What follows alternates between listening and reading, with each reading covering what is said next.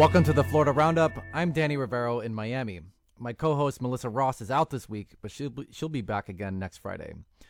Before we start, we should mention that the Florida Legislature has just officially wrapped up the 2023 session today, on a Friday traditionally known as Sine Die. And this hour, we'll look at a proposal aimed at restricting people with ties to the Chinese government from owning land in Florida, a bill that's now heading to Governor Ron DeSantis for signature.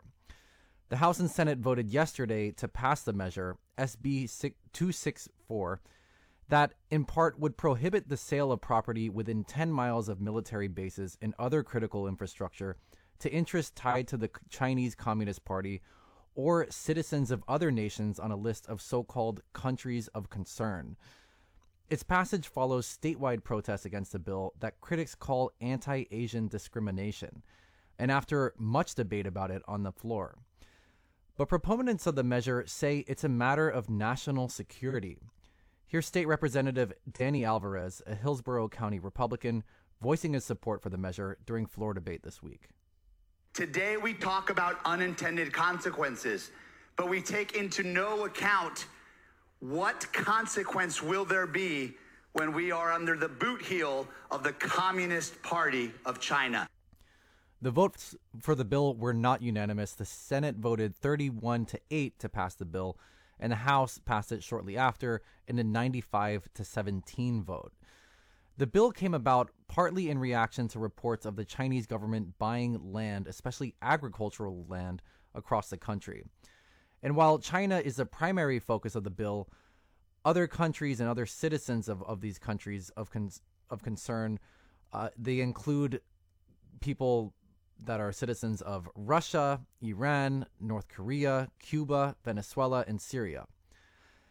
What do you think about this? We want to hear from you. It's 305-995-1800. Again, that's 305-995-1800. And you can also tweet us at Florida Roundup.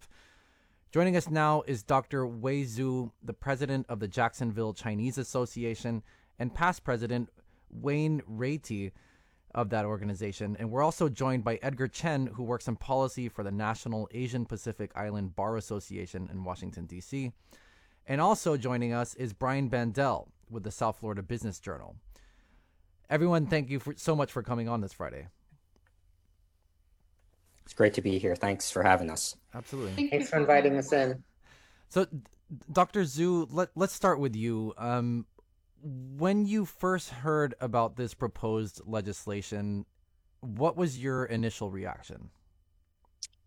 Thank you for having me first. And I heard about this bill in early April, and I was really shocked. I didn't realize, Florida was considering the same bill, because I had known that Texas was trying to pass a bill like this. And I didn't know the impact was so fast spreading, and we were in Florida. We were already being impacted, and especially I couldn't believe it passed the Senate unanimously, and I thought it was really, really dangerous, the situation. We definitely needed to stand up and speak out. And Doctor, this happens on the backdrop of a dramatic increase in anti-Asian bias, harassment, incidents of violence that have happened across the entire country, especially after the onset of the COVID-19 pandemic. Do you see bills like this, measures like this, falling into that same pattern? Yes. Ever since the COVID-19 pandemic, we've experienced lots of hate crimes and discrimination based on race and ethnicity, and against Asian Americans. And this time, it is not just discrimination among by just ordinary people against us. It's a government behavior. This time, it's a legislation. So definitely, this legislation has taken discrimination to the next level. This will definitely encourage people, to discriminate against us even further, because they have legislation backing them up.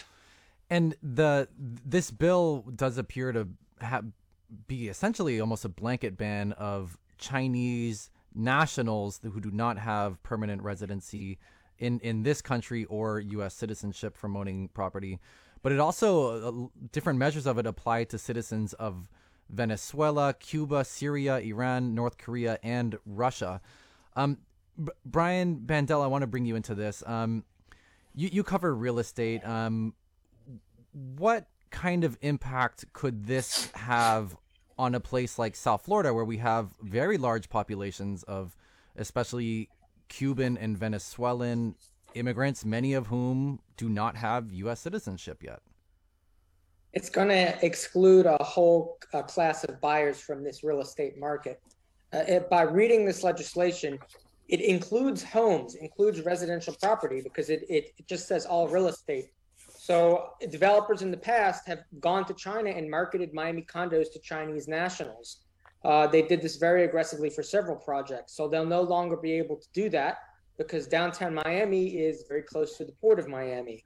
And in the past, Venezuelan nationals who were not permanent residents and were not citizens bought condos here and commercial real estate here and houses here. So they would be excluded. In fact, if you look at data from the Florida realtors, 6% of the foreign buyers in the state of Florida were from Venezuela. It's not as big as the top market, Canada, but it's still a pretty significant market there. And so this impact, not just agriculture and all that, but, buying a condo in downtown Miami, Fort Lauderdale, West Palm Beach, or Jacksonville as well, because of course Jacksonville has a port pretty close to the city too. Right, and also airports and military installations, that 10-mile radius would apply to that. Edgar, I want to bring you into this.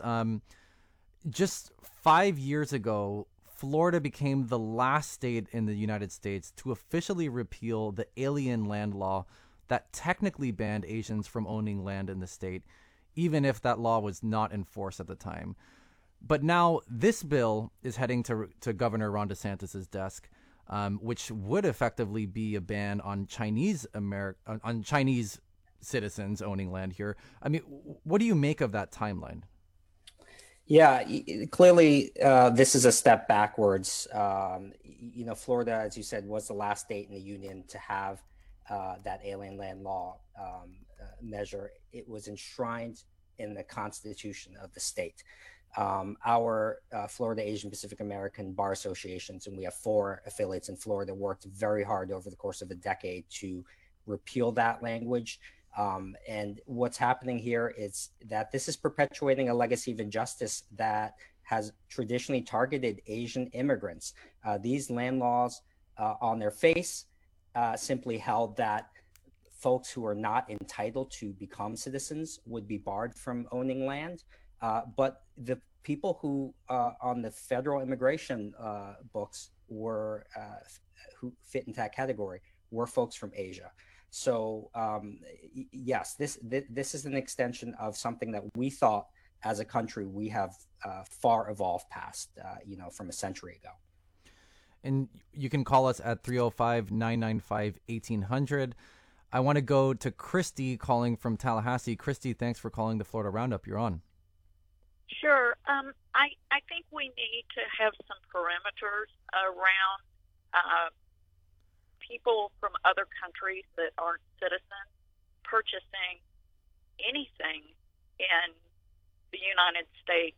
What's their intent? But when you really get to large tracts of land and you're talking about agriculture, that kind of control is not, I think, healthy economically for the United States. So just kind of sitting down and looking at, okay, what can we bear, and then what should we really rethink and put some real boundaries around. Thank you for the call, Christy. I will mention, similar concerns about foreigners owning a lot of real estate when it comes to agricultural land. That in a lot of ways was the underpinning of the Cuban Revolution that brought about the communist government, because of how much land Americans owned, which did not turn out very well for Cubans, I think I would say. So these are very prickly issues. When I want to bring you into this, the bill says that it is meant to combat the Communist Party of China, but you've expressed fear that Chinese and Chinese Americans who have actually fled that country and the Communist Party of China, that people like yourself are going to be caught in the middle of this. Can you tell us a little bit about that? Yes, thank you for having us today and bring this bill to the public discussion. And I have been saying all along, this bills had unintended consequences. The unintended consequences that we experienced profiling against us as Asian Americans or Chinese Americans in particular. And the legislature said this is a preventive measure to target the Chinese Communist Party, CCP. But we are Americans. We live here. We're far from CCP. And when we have this legislation, and people would not read the fine prints in the law, presumably they say, okay, we look like Chinese, we look like Asian, and then presumably we will be, part of that group. And then just imagine, right? We go to, this is a young couple, is ready to raise a family, search or hunting for a house. And the seller and the agent will ask him or her, are you American citizens? Do we have to carry our passport on the street to prove that we are American citizens? Just imagine that kind of situation. And then just step back, think about World War II, where Jewish people experience. In the beginning, they need to register their property with the country.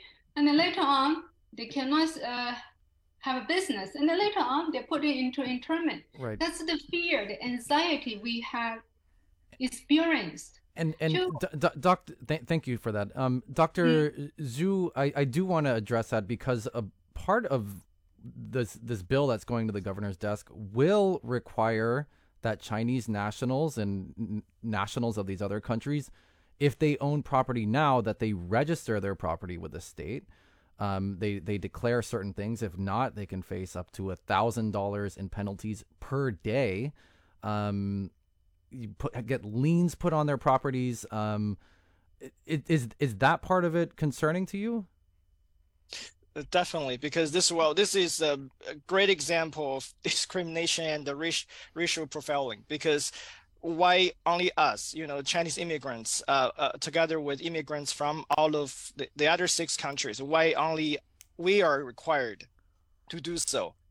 The immigrants from other countries, from countries other than these 7 countries, they are not required, even if they are not U.S. citizens or permanent residents. They are just visa holders. They don't have to report, their poverty to this government department. So this, this is definitely based on country of origin. So this is definitely not fair. And I do know in the American West, there's a lot of concerns about Saudi Arabia buying a lot of farmland, and they are not anywhere in this kind of bill. Edgar, I want to go back to you. When it comes to how you envision that this might actually be enforced, what's your take on that? Do we know how this will be enforced? Yeah, Danny, it's what we don't know about how this law would be enforced that's really the most troubling. You had mentioned the registry and the potential for forfeitures and fines of up to $1,000 per day for non-compliance with this. But I think my fellow panelists have noted this question. How are they going to research what constitutes a violation? How are you going to determine if a U.S.-born Asian American person files an affidavit because they want to buy a condo in South Florida, that person could be violating the law? Is it going to be because of their last name? Is it because of how they look? There are so many potential pitfalls here in terms of how you enforce this, what criteria you use that we just don't know about. And I do want to say something about other potentially problematic constitutional issues here. Look, there's a huge 14th Amendment problem. The 14th Amendment holds that no state can deny to any person, that's person, not citizen, within its jurisdiction the equal protection of the law. This legislation targets persons based on national origins. And while it does address issues like large swaths of agricultural land or land near military facilities, and does ban governmental entities and political parties like the Chinese Communist Party from investing in Florida, it also bans ordinary citizens of these countries from investing, even if they aren't affiliated with the government or ruling political party. And so, yeah. Thank you for that, Brian. I do want to go back to you. I'm going to ask you two questions. One's short, one's a little longer, but we're getting a call, and I'm sorry I can't get to all the calls, but Anthony and Kendall in Miami is asking, what about dual citizens, people with dual nationalities? And the other question I have for you, Brian, is what kind of immediate impact might this have? I mean, I know people in Venezuela advertise condos in Miami. Are we expecting an immediate impact on this? With dual citizenship, one of those citizenships would have to be the U.S. If the other citizenship is Venezuela or China, that would be a problem under this. There could be immediate impact if, say, you have property under contract. Imagine a condo developer. They're selling for a condo now. It's going to be done in, say, 2 years, right? You have someone in Venezuela that has it under contract. It's very common that people in other countries will buy a condo in Miami just to rent it out and never even visit it, right? Mm-hmm. So now you have a problem. This person can't close on that contract, because if they closed on the contract, they'd be violating the law. So unless they can get U.S. citizenship or become a permanent resident, they can't actually execute on the contract. So now what do you do here? And you might have the same issue with commercial real estate. Brickell City Center was developed by Swire, which is based in Hong Kong. And it has a lot of holdings in mainland China. $1 billion development projects in Miami. $1 billion development, I'll say, just for that one. Yeah. And now they're working with Miami Dolphins owner Stephen Ross to build the largest office building in Miami. A company based in China. It's not a communist company. It very much is a capitalist company, but that based in Hong Kong, which is now part of China. Right. And Dr. Zhu, just last thing. What's next with this? Just very quickly, what are you all going to do? So definitely, this bill will most likely will be signed by the governor, and the next step, we have some legal organizations who said they would file lawsuits against this bill. So they're gonna fight it in court. We want to thank all our guests, Dr. Wei Zhu, the president of the Jacksonville Chinese Association, Wen Rei-Ti, the former president of that organization. Also joining us with Edgar Chen, who works on policy for the National Asian Pacific Island Bar Association in Washington, and Brian Bandel from the South Florida Business Journal. Thank you all so much for joining us. And still ahead, a controversial bill that would have brought about mass demolitions in historic districts has died. Stay tuned.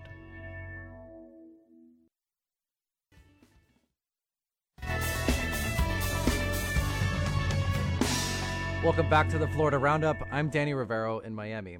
My co-host Melissa Ross is out this week, but she'll be back again next Friday.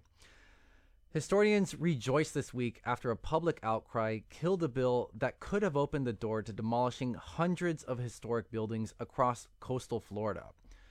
Two of the places that could have been heavily impacted include the city of Miami Beach and its protected collection of Art Deco buildings. That's one of the biggest collections of the architectural style in the world. And also avoiding the bill is historic St. Augustine. The goal of the proposal was stated to be for resilience, to clear the way for new buildings to be built that meet modern flooding standards. A lawmaker who proposed the bill promises to bring it back next year. So this story, although it's over for right now. Some people are breathing easier right now. It's not over. What do you make of this proposal? Do you support it? You against it?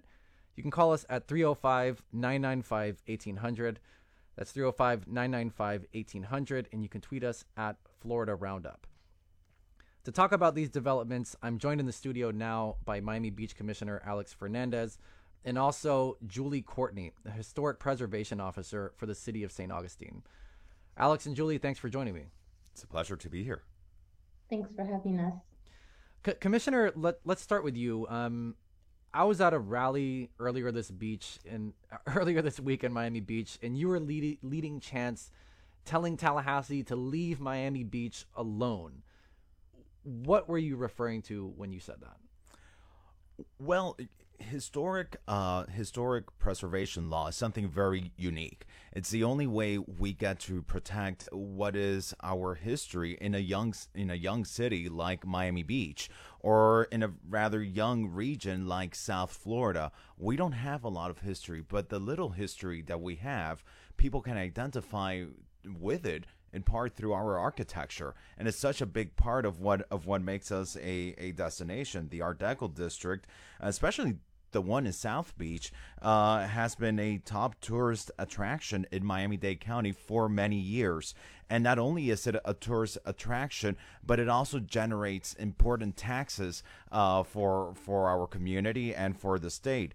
The Greater Miami Conventions and Visitors Bureau tells us that 15% of all visitors to Miami-Dade County indicated the Art Deco district as their top place to visit when they come to our community. And that equates to about $2 billion spent locally of people that come. That's cultural tourism that comes to our community.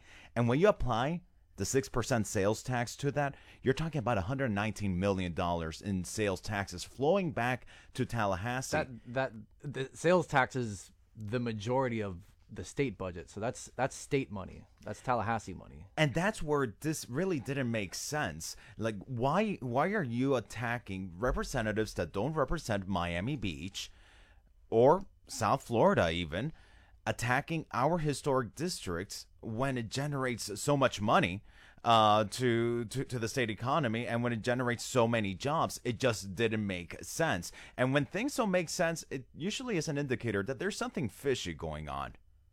And how do you feel now? I mean, just this morning, the session is over. This is dead for right now. I mean, are you breathing easier? Well, I am, but we've won the battle, but not the war. I mean, the representative has clearly stated that he's coming back next year.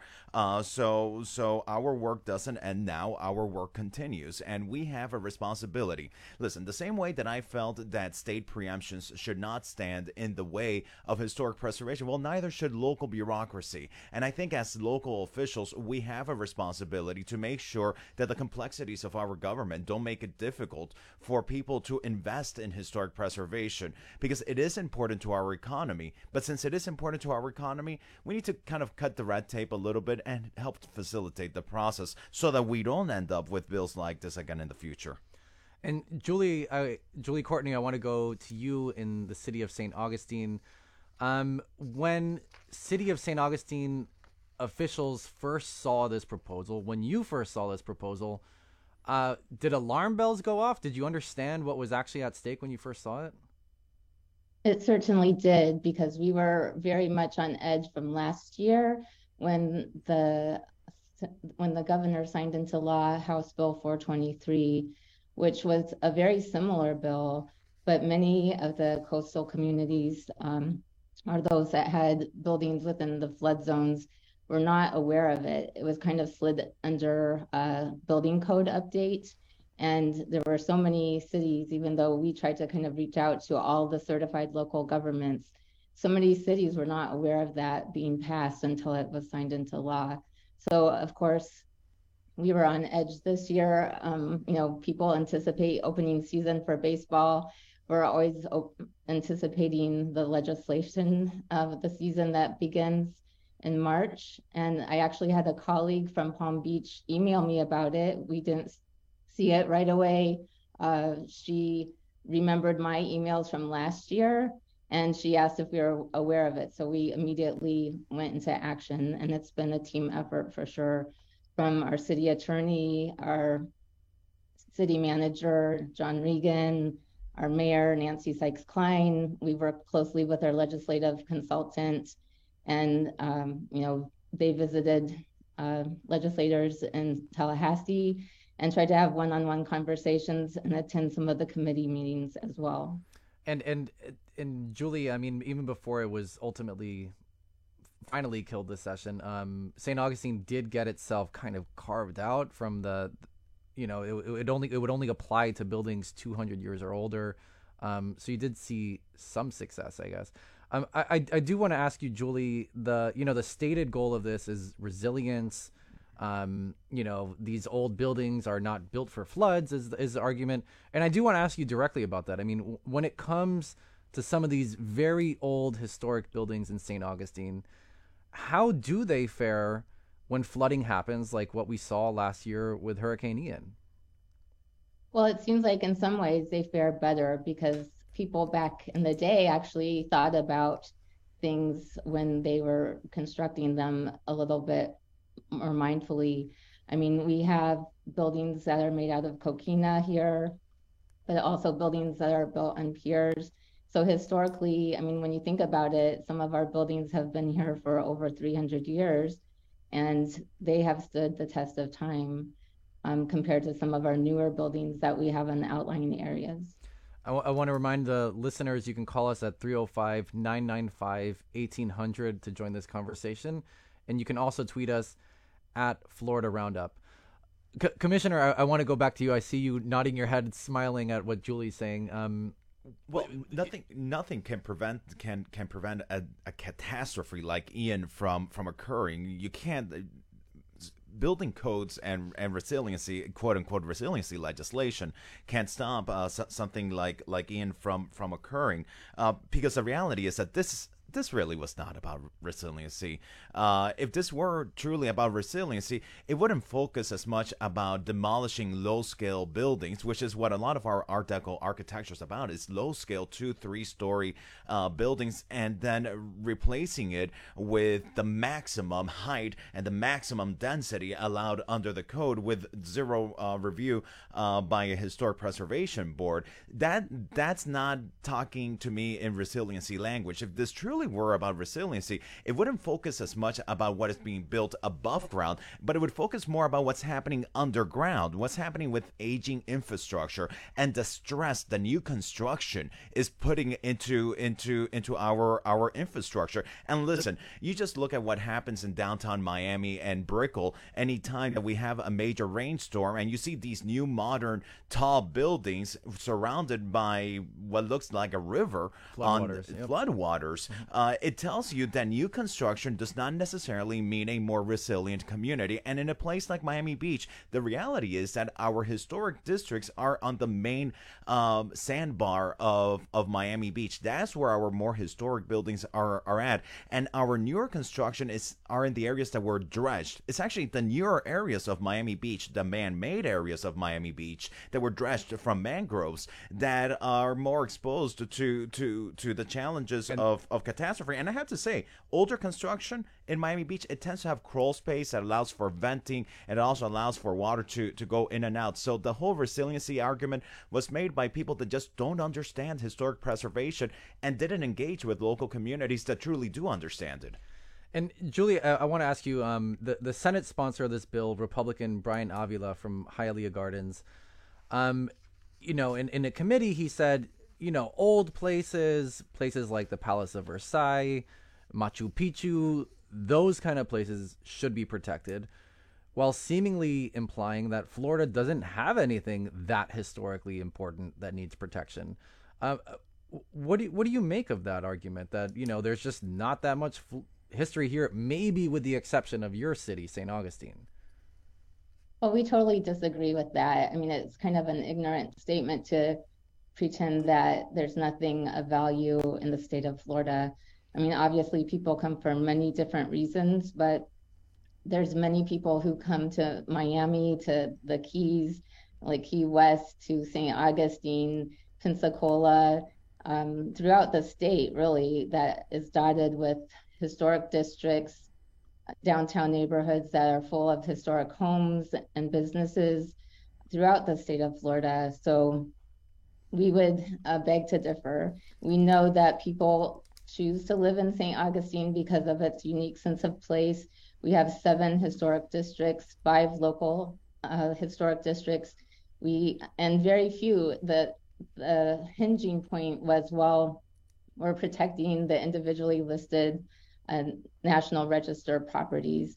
But that is, again, kind of a naive thought, because most of our contributing buildings are very much significant as well. And the National Park Service would agree with that. I do want to go to the phones. We have Brian calling from St. Augustine, actually. Brian, thanks for calling the Florida Roundup. You're on. Oh, thank you for having me on. I've worked over the years since 2004 on my own doing architectural design and drafting around the area, and I've been involved in a lot of projects in the historic district. And it's something that we understand in the design community, that we have to adhere to those historic standards in those areas. And I believe that there should be some building in those areas, but the same thing is we have a Hilton that's downtown St. Augustine, and in order for them to have their hotel down there, it wasn't going to be a high rise or anything that's a conflict with what the local aesthetic is.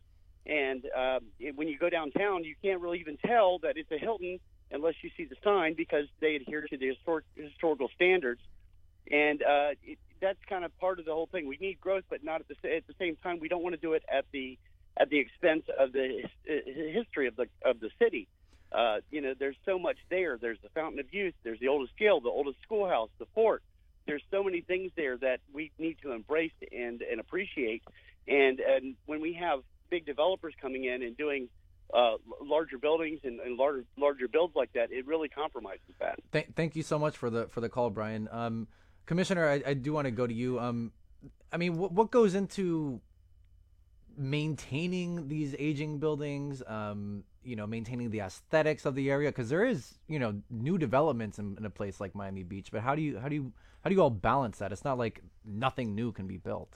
Oh, absolutely not. And every month our historic preservation board, back in January, they approved demolishing even an existing building, because they do have that authority, and they approve restorations of buildings. They do variances on setbacks. They do things to help make the preservation more economically viable. And I'm going to be bringing forward more legislation to make sure that we help make historic preservation a more streamlined process and more economically viable through tax incentives. We currently have an ad valorem tax exemption that freezes your property value to what it is before renovation, and you stay at that property value for 10 years. We do that for single family homes to encourage the restoration and the preservation of historic homes, and we got to do it, I believe, also for commercial property, because the reality is that of every visitor that comes to the state of Florida, 46% of them reported a visit to a historic site, and that's pretty significant. And so when the senator that proposed this speaks of there not really being that many historic sites in the state of Florida, well, go to Bog Tower, or go to the Venetian Pool in his very own district, or go to a town like Mount Dora. The state of Florida is filled with rich history, beautiful communities that truly do celebrate it. And that's why representatives that represent communities that understand historic preservation should be putting forward these types of bills. And one of the scary things about this bill that the caller kind of alluded to is that if we eliminate a community's ability to put conditions as to design or height or scale or square footage of replacement construction in a historic district, then you end up with incompatible construction. Incompatible construction that's out of scale and out of character with the surrounding districts, with the surrounding properties. And then what happens? You start to devalue historic districts, when in fact historic districts are the areas that usually appreciate in value quicker than areas that are not historic. And that is the thread that this bill would have done, not only to the history and to the character of areas, but also to their economy. And one of the things that, by the way, people need to understand, this wasn't only threatening historic properties, this was also about creating incentives that if people neglected just any property in any area, even not a historic district, they would have been able to circumvent any review process. They could have demolished and rebuilt something without any review. This was without hearings, without oversight. That's correct. Julia, I want to go to you, and we're getting down to the bottom of it. But can you speak briefly of what work, resources, dollars, I suppose, goes into maintaining these very historic buildings in your city? Well, our historic building owners work very hard, and our city staff works very hard alongside them to give them guidance, to give them resources. We spent a lot of time not only focusing on historic preservation, but also on resiliency. And we have our chief resiliency officer, our floodplain manager, who's also our building official that our historic preservation division works closely with. We've come up with design recommendations for historic buildings on how to become stronger within resiliency. And that whole argument that they were basically just trying to make buildings more compliant with the FEMA regulations just is not true as well, because FEMA, who basically holds the cards to all the money that is given with assistance, they too respect historic buildings, and they have exemptions for historic buildings in these flood areas. So thank you. We're going to have to leave it there. I've been talking with Miami Beach Commissioner Alex Fernandez and also Julie Courtney, a historic preservation officer for St. Augustine. Thank you, Commissioner. Thank you, Julie, so much for coming on. Thank you. It's a pleasure. Still ahead on the Florida Roundup, a new digital Bill of Rights is awaiting the signature of Governor DeSantis. What does it mean for you? We'll be right back.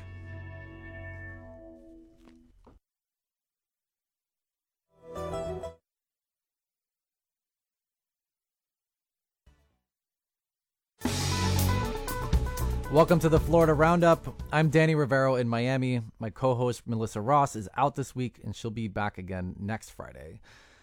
A wide-ranging bill aimed at boosting online data privacy cleared the Florida legislature this week and is expected to be signed by Governor DeSantis. Florida is following suit of other states that have adopted data privacy laws, such as California, Colorado, Connecticut, Utah, and Virginia. A comprehensive data privacy proposal failed in the U.S. Congress last year. And this Florida bill was pitched as protecting users and children from big tech companies like Facebook, Google, and others. But some small businesses say they'll be caught in the crossfire. What do you think of this new proposal? Are you concerned about your data privacy? Give us a call from anywhere in the state at the number 305-995-1800. That's 305-995-1800. And you can also tweet us at Florida Roundup. Joining us now to talk about this is Brenna Goth, who covers state legislative trends and privacy laws with Bloomberg News. Brenna, thanks so much for coming on. Thank you for having me. So, just to get started, if this bill becomes law, which it is expected to become law, what rights online will Floridians have that they do not currently have right now? Yeah, that's a great question. And I would preface this by saying that there were some kind of late breaking amendments yesterday in the legislature. So I think a lot of us who are watching this are kind of still going through the final bill language to really see what made it in there. But the biggest component of this bill for most Florida residents are going to be those new consumer privacy rights related to how big companies are using their data online. And Florida, the bill really targets some of the biggest tech companies. These companies have to do more than $1 billion in annual revenue. They have to be either getting a lot of their money from online ads or operate a smart speaker or an app store. But for those big tech companies, Florida consumers would have some new privacy rights, including some more information about what data is being collected on them, as well as the right to correct or delete that data. and also in some cases really tell these companies that they don't want that data used or sold or used to really make decisions about them online. And I know that there's been several small business groups that have voiced some concern about that, because I believe, I mean, the argument goes that if people are opting out of how this data is used, that's how small businesses connect with, potential purchasers and their clients and customers and whatnot. Can you tell us a little bit about why some of those small business groups are concerned about this new bill? Yeah, and I definitely think that's something everyone's going to be reading the final bill language really closely to see if some of those concerns were alleviated or not. But there had been a lot of concern about people opting out of targeted advertising. And, even big companies would say that targeted advertising, people providing some information on themselves in order to be able to sell ads, is really what keeps some of these services free. And, a lot of us as consumers are using these services without paying anything. And for small businesses, it allows them to really target the consumers that they specifically want instead of kind of spending more money to target every consumer. They can go a little bit deeper and say, okay, these are the people who would maybe be likely to use my service, and I can really put my limited resources toward targeting them specifically. And do any aspects of this bill headed into the governor's desk, does any of it touch on how content moderation happens within social media platforms, say? That was definitely one of the big aspects when Governor DeSantis announced what he wanted as part of a digital bill of rights, and something that drew a lot of concern from the tech industry. There is a provision that would require search engines to give some more information and disclosures about how they are prioritizing search results. And that's something that the industry definitely has taken issue with as a content moderation measure. And there's provisions in here, and this is, one of the stated purposes here is to protect children online. I mean, if you're under 18, you're 16, you scroll through the internet all the time. I mean, how will this change how these big tech companies, again, the ones that have $1 billion in revenue or more, how will this change how children interact with them? Yeah, so there are some specific provisions related to children under the age of 18 in this bill.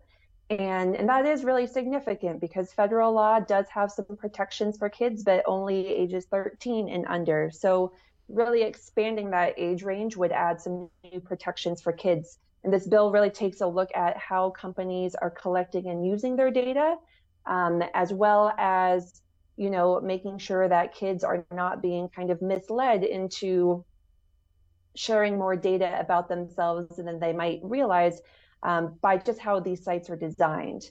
And that's something we have seen other states take on as well, and was definitely a big push from lawmakers in Florida this year that, many teens and kids under the age of 18 are using these sites. So how are they going to be protected? You're listening to the Florida Roundup from Florida Public Radio. And Brenna, I do want to, other states have started to take some of these matters into their own hands. The federal government seems basically incapable or unwilling to pass federal legislation in this way. In Utah, the state government has passed essentially a ban on minors using social media without their parents okaying it. This bill falls short of doing that, right? It doesn't ban minors from using social media. That's correct. The Florida bill does not go that far. Utah took a very aggressive stance and really passed a first in the nation measure that would essentially require parents to give permission for their kids to be on these sites under the age of 18. Florida took more of the approach of looking at protections for how their data is being used, adding some more limited guardrails, I think the sponsors of these bills would say. But Utah has definitely gone the farthest, or other states, maybe are following suit, but Utah was the first to go that far. And this takes place on the backdrop of Governor DeSantis's larger push to crack down on big tech. He's in the past spoken about these big tech companies as woke corporations. He wants to take the task and whatnot. I mean, how much of this falls in line with that, and how much of it is actually pretty bipartisan? People across the ideological spectrum are supporting this. It's a great point. And I think what we are seeing across the country is really across the political spectrum, many, many state lawmakers, and also there's a lot of desire at the federal level as well to provide more privacy protections for people online. And so you're definitely seeing Democrat-led states, Republican-led states pass different types of state privacy laws. I think one aspect in Florida that is a little bit different is the focus on these big tech companies. Some states have taken an approach that really a good number of businesses that are collecting data on residents of a state would fall under state privacy laws. But Florida's made it clear with this bill that it's really the big tech companies that are being targeted. And I think part of that has really been reflected in what Governor DeSantis has said about big tech companies, his desire to, quote unquote, increase accountability, concerns about how they are operating in our society, any kind of political leanings that they may have. And so even in his comments at back in February, when he announced some of these priorities, there was a big focus on specifically big tech companies. He used words like surveillance and overreach and made it really clear that it was these types of companies that he really wanted to target over, maybe a regional or more local company that still is collecting data on its users. And what was the more or less partisan breakdown of how these votes actually went? Did this measure receive significant or notable Democratic support in addition to Republicans? There has been a lot of bipartisan support in Florida for privacy legislation and for proposals to protect kids on social media. And, even apart from this bill, there are several others, that didn't ultimately pass that touched on social media protections for kids that did have some Democratic co-sponsorship. And so I think that also shows you that there's really bipartisan desire to take action on online privacy. I think there's just, sometimes some differences in really how that's achieved. And last question here. Do you think that state legislatures like Florida pushing to do these things on their own will eventually strong arm the federal government into pushing federal regulations? I definitely think a lot of people are thinking it will go that way. I've actually talked to Republican lawmakers in other states who have led privacy proposals saying that they hope that that's what will happen, that they would actually prefer a federal standard, and that maybe states passing their own laws would help achieve that. Of course, you also have opposition from states like California of any kind of federal law that might be, weaker than what the state has passed. But I think from kind of a broad business and tech perspective, they're thinking a federal standard, if done kind of in the way that they would like, would be a lot easier, because then they're not having to deal with kind of a patchwork of state laws. So I definitely think that federal movement is something to keep an eye on. Right. The more confusing it gets state by state, the more the feds pressured. Brenna Goth covers legislative trends and privacy law for Bloomberg News. Brenna, thanks so much for joining us on the Florida Roundup. Thank you for having me. And that will about do it for our program for today. The Florida Roundup is produced by WJCT Public Media in Jacksonville and WLRN Public Media in Miami. Heather Schatz and Bridget O'Brien are the producers. WLRN's Vice President of Radio and our technical director is Peter Mayers. Engineering help from Doug Peterson, Charles Michaels, and Brady Coram. Richard Ives answers the phones. And our theme music is provided by Miami jazz guitarist Aaron Lebos at aaronlebos.com. Happy Cinco de Mayo. I'm Danny Rivero.